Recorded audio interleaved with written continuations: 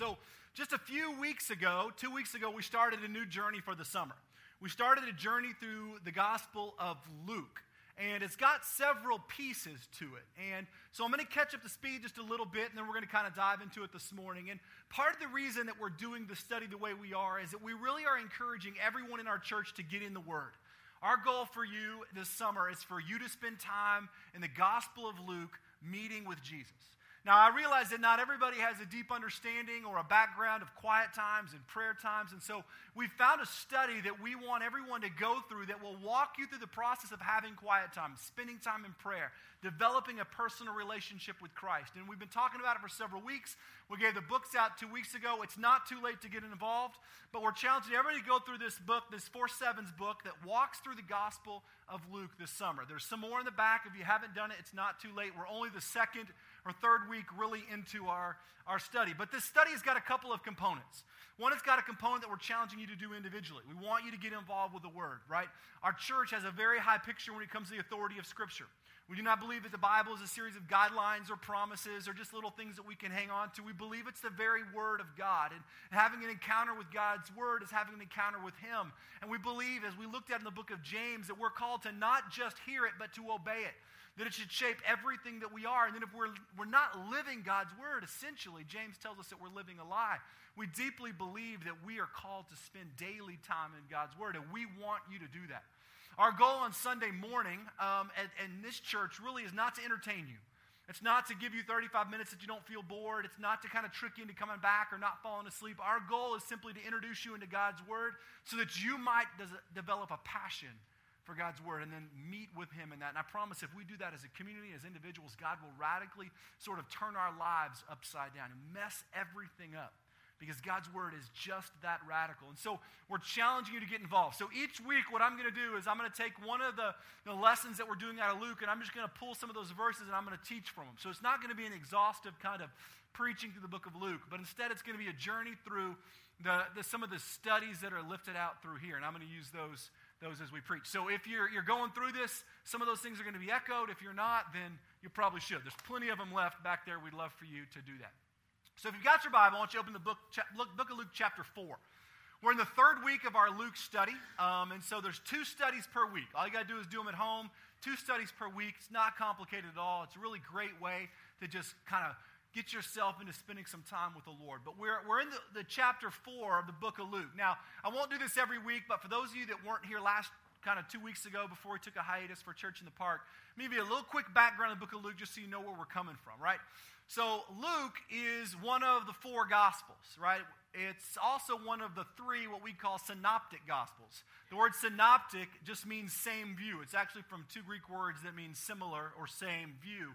So the idea is that the synoptic Gospels are Matthew, Mark, and Luke. They have a very similar picture from the birth to the resurrection of Jesus. Now, the Gospel of John is really different. His picture is much more of the telling of the divinity side of Christ, and it's a kind of a different picture, but of the same story. Really cool stuff. But these are the synoptic Gospels, and Luke is one of those. And Luke was written by Luke, even though his name's not in the book. All scholarship sort of agrees that it was written by Luke. And Luke was educated as Greek. He was a physician by trade. He was a very well-educated person. He traveled with Paul all the way from his second missionary journey up into the last kind of imprisonment in Rome. He was a part of his life. He was a close and dear friend of Paul. And the book of Luke is actually part of a much bigger book called Luke Acts. Luke also wrote the book of Acts, and all scholars believe that Luke and Acts were originally one giant volume. All right, and then somewhere along the way they were sort of divided into 2 books, but really it was just one long extended letter written by the same guy.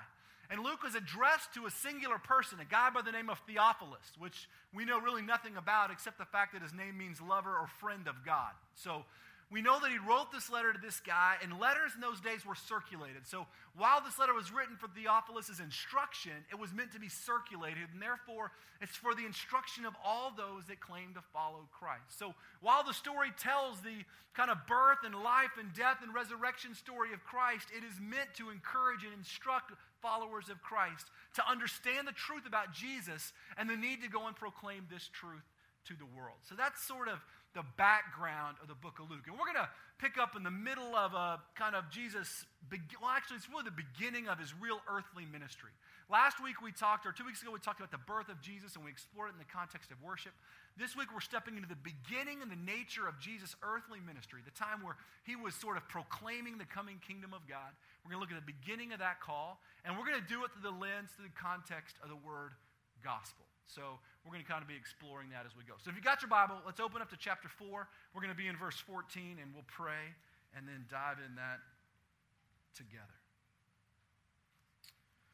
Lord, we thank you for the Stevensons. We thank you that they have sensed your gospel call to go to the nations, and they have faithfully and obediently said yes to that. Lord, we pray and are grateful that they've come back safely for weddings and to travel around and share their stories. And God, we're grateful for their example of what it means to follow you. Lord, we pray that they would be encouraged in their time here in the States, that they would be uplifted and supported. God, that they would feel like this church and all the churches that they visit and the friends that they visit would pour into them, and that, God, they may feel renewed and refreshed before they head back onto the mission field. Lord, we pray for our time here this morning that as we open your word, you would move our hearts, you would stir us. God, you would turn our understanding of things like gospel and worship upside down. Lord, that you would convict us to not be mere hearers of your word, but instead be people that live it, that do it, that it bleeds out from who we are. Take a moment in your own life and your own heart right where you sit and just ask God to maybe teach you something. I say this kind of each week. Just ask God to teach you something new, maybe something fresh. Just whisper that to the Lord.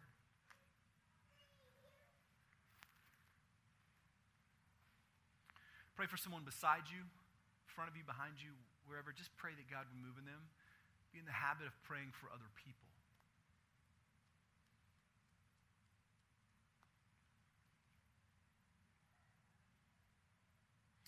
Lord, we pray that you would move in us this morning.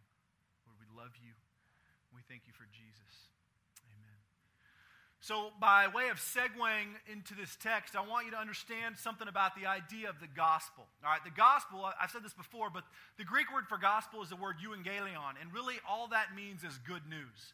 So most of us have heard that, we know that, I've mentioned that before, but it's really important that we understand this as the context of why we exist as a church. So as a church, this idea of gospel, of good news, is central to who we are. In fact, it's really the key component of our very life together and our call into the world. And the statement that we've adopted, our mission statement, if you will, that we've adopted as a church is really simple, and that's to love much and love well as we take the gospel to the one and to the city and to the world. I mean, that's our statement in a nutshell. And really the very core of that is the singular purpose of taking the gospel, which to me begs the question, what is really the gospel and what is it that we're taking, right? Now, we all have really simple answers to that, and in truth, the answer is pretty simple. But with the nature and character of God, the answer is also beautifully complex. Because God, on one hand, is both simple and knowable and amazing, yet beautifully complex and incomprehensible, all at the exact same time. And the understanding of the gospel is really the same way. It is both simplistic and accessible in nature, but beautifully complex all at the same time. And it is the very core of why we exist. So when we ask the question, what is it that we're taking? What is the gospel? It's central to who we are. In essence, it's asking, who are we and why do we exist? And we're going to explore this text this morning really with that picture in mind. What is the gospel? What is it that we're taking? How does it change who we are? So let's pick up in Luke chapter 4, starting in verse 14. So Jesus returned to Galilee, and the power of the Spirit and the news about him thread throughout the whole countryside. He taught in their synagogues, and everyone praised him. And he went to Nazareth, the place where he had been brought up. And on the Sabbath day, he went to the synagogue, as was his custom. And he stood up and read. The scroll of the prophet Isaiah was handed to him, and unrolling it, he found the place where it was written, "The Spirit of the Lord is upon me, because he has anointed me to preach good news to the poor. He has sent me to proclaim freedom for the prisoners and recovery of sight to the blind, and to release the oppressed, to proclaim the year of the Lord's favor." Everyone in the synagogue were fastened on him. And he began by saying this to them, "Today, the scripture has been fulfilled in your hearing." So a lot has been kind of happening in the earthly ministry of Jesus. This is the very beginning of sort of this time period where he would spend the next 3 or so years walking around the countryside with this band of sort of Jewish disciples doing the incredible things that we seem to know and talk about Jesus, healing and casting out demons and feeding 5,000, all those kinds of amazing things. And word was already spreading about him. And everywhere he went, people showed up in the droves, in the masses, because they wanted to catch a glimpse of who this Jesus was. Well, it said that he returned to the region that he was from, to this area of Galilee, specifically to the town of Nazareth. And we know Nazareth as the place where he was from. He was a Nazarene, right? This is where Jesus was from. Essentially, it was his hometown. People knew him from about the time he was an infant all the way up until the time he was in his 30s. They knew this Jesus. They had watched him grow. They had watched him apprentice under his father Joseph as a carpenter. They knew him. They knew the guy that would run around the streets with his brothers and do all the things that little boys do. But yet they had heard that Jesus had been traveling around the countryside doing the unexplainable, the miraculous, these things that no one could put a finger on. And so when people had heard this, that he was coming back, of course they wanted to hear and be a part of what he was doing. Well, it happened to be the Sabbath, and as was Jesus' practice, as we learned, he'd go to the synagogue where all the Jewish leaders, all the elders, all the Pharisees and scribes and Sadducees and all the important religious people would gather. And what they would do on the Sabbath is they wouldn't have an hour-long worship service like what you and I would do. They would go to the synagogue, they would go there, and they would gather, and they would read all day long from the scrolls. Now, they didn't have Bibles like we did. They had scrolls, copies of letters of the law, things that had been handed down, and they would save them there. And it was special occasions on that day of the week when they would unroll these scrolls and they would read them together. You didn't have one that you could take home and read with your family. So when you gathered, it was important. I mean, imagine being in a place where you didn't have access to God's Word. You didn't have access to the Bible. We've been in countries like this. We've been in places like Africa where they were hungry for the Word but couldn't even get a copy of the Bible. So when we gathered together in church on Sunday, they would stay for hours as we would just read. This is kind of like what that was. The assembled gathered people of God, hearing God's law read aloud. And they would do that for hours and hours and hours. And promise, in about 10 minutes, you're going to start getting itchy, right? Because we've been here for over an hour. They would stay for days and just listen and listen and listen. Well, the Sabbath was a day in particular of reading.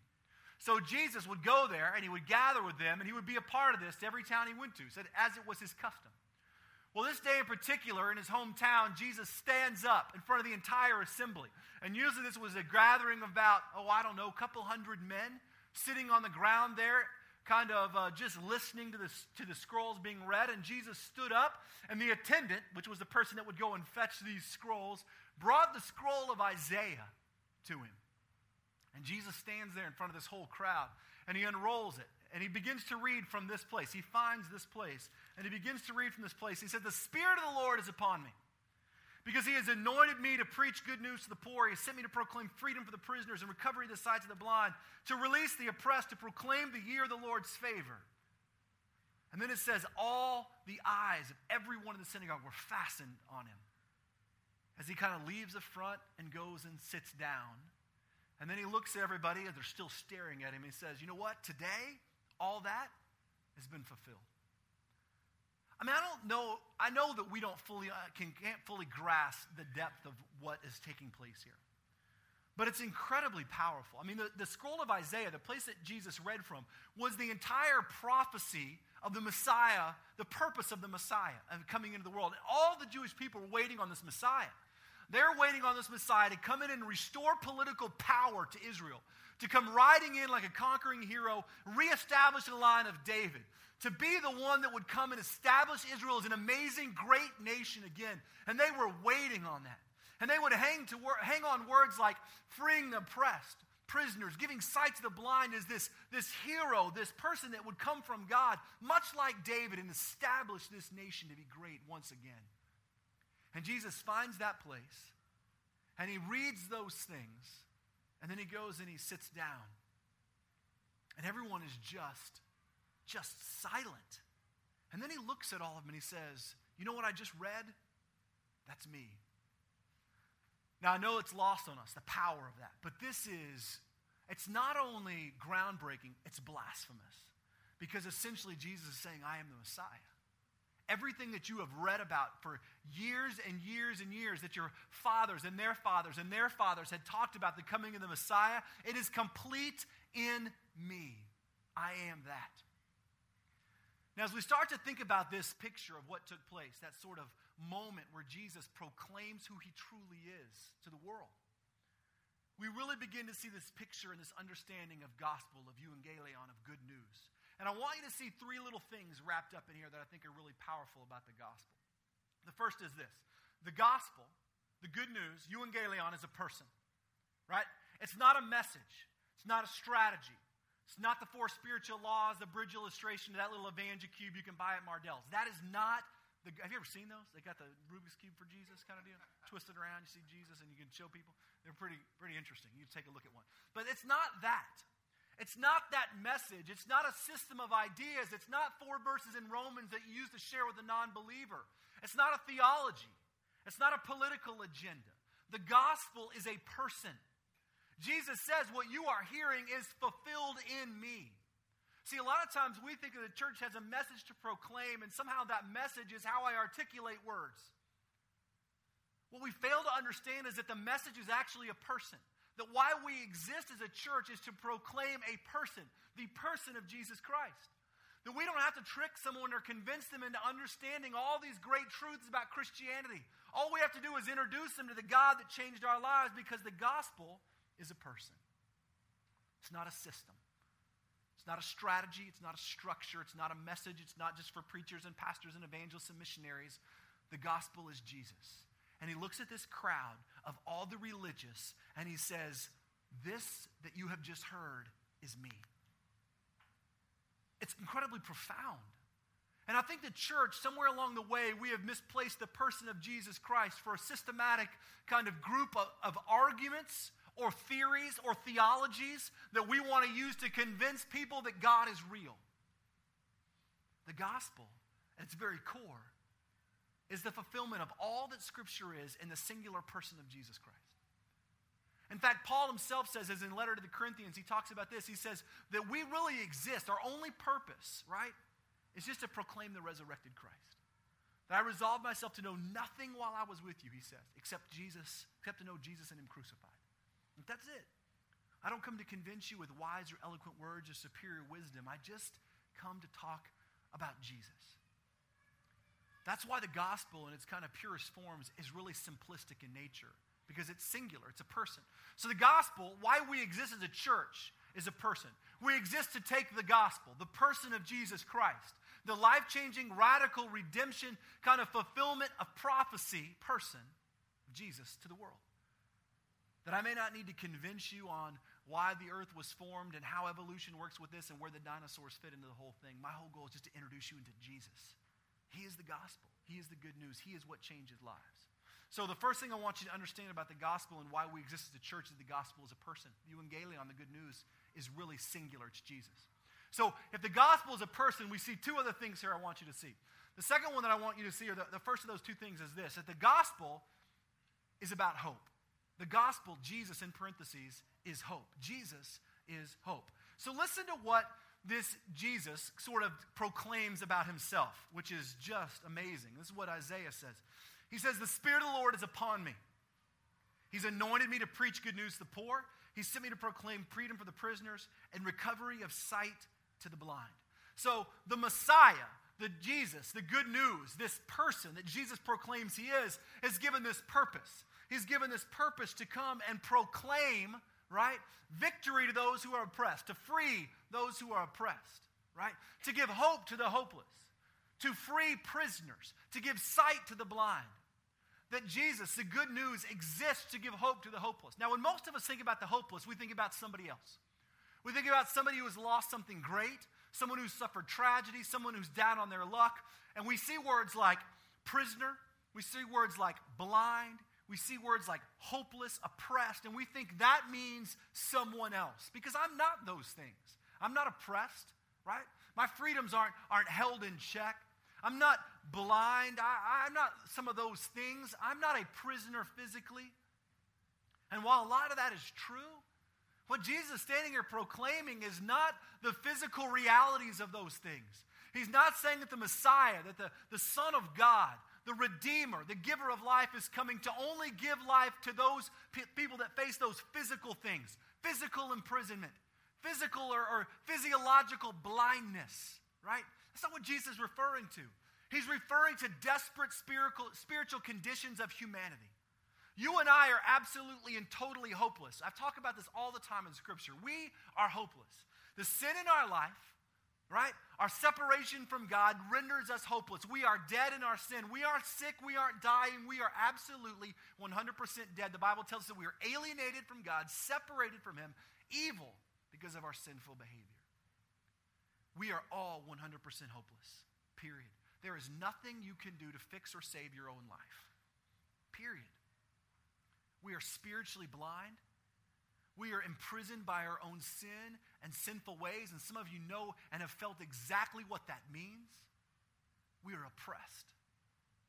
And the Messiah, Jesus, has come to give us hope, to give the blind sight, and not just the physically blind, but the spiritually blind, to open your eyes to your own reality, to give you life and victory and hope.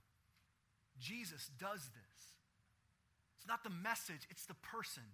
And so if you're sitting here this morning dealing with any kind of hopelessness, whether it's a physical situation you're facing, whether it's news that you just received, whether it's the reality of your own family disaster, whatever it is, Jesus is the very definition of hope. That He gives hope to the hopeless. And then finally, listen to this. The gospel is freedom. Listen to what it goes on to say, verse 19. That the Messiah has come to give recovery of sight to the blind, to release the oppressed, and to proclaim the year of the Lord's favor. Now, that section in Isaiah is actually referring to a piece out of the book of Leviticus. And the book of Leviticus in that section refers to the year of Jubilee. And it was a year that happened once every 50 years. And during the year of Jubilee, a couple of things would happen. One, all slaves were set free. Whether they were indentured servants or slaves, they were completely and totally set free. All debts were canceled. And all property that had been sold was returned to its ancestral owners. Those are the things that happened during the year of Jubilee. If you were a slave, you were set free, and you were called to release all your slaves, to cancel debts to anyone that owed you money, or all your debts were forgiven. And if you had to sell your land, and we talked about this in the book of Ruth, if you remember this, and if you were called to sell your land, it returned to the rightful owner, whatever family member had originally had that and had to sell it for whatever reason. And it was a year of celebration. It wasn't a year of frustration. It wasn't like all those people that were owed money were like, oh man, I can't believe I'm not going to get paid. You know, it was really about celebrating God's forgiveness, and they gladly did it. And the year of Jubilee was set apart by feasts and celebrations, and debts were canceled, and slaves were free, property returned, and God redeemed everything. And it happened once every 50 years. And listen to what Jesus says about Himself. He says, this is why I've come, to release the oppressed and to proclaim the year of Jubilee of the Lord's favor. But Jesus, we're talking about something that happens once every 50 years. He's saying, my very presence is the picture of God's Jubilee. That your debts have been forgiven. That you are no longer oppressed. That you have been completely and totally set free. You no longer are the titles that people in your life have told you you are. You are no longer are the definition of what people have told you and have expressed to you. Because God has set you free. Jesus is freedom. And the great struggle that I think most of us have as believers is that we believe that we've been set free, but we live like we're being held in bondage. And bondage by behavior, by sin, by struggle, a lot of times by mere words, by what people have told us, by what our parents told us we would never amount to, by what our spouse says to us, by what we saw or happened to us in school, or just whatever it is, or what our job. We live in those definitions and we're held in bondage by them. By failed marriages, by failed businesses, by this, by that, whatever it is. That becomes our definition, our understanding. And even though we believe that Jesus is freedom, we live under the oppression of the lie.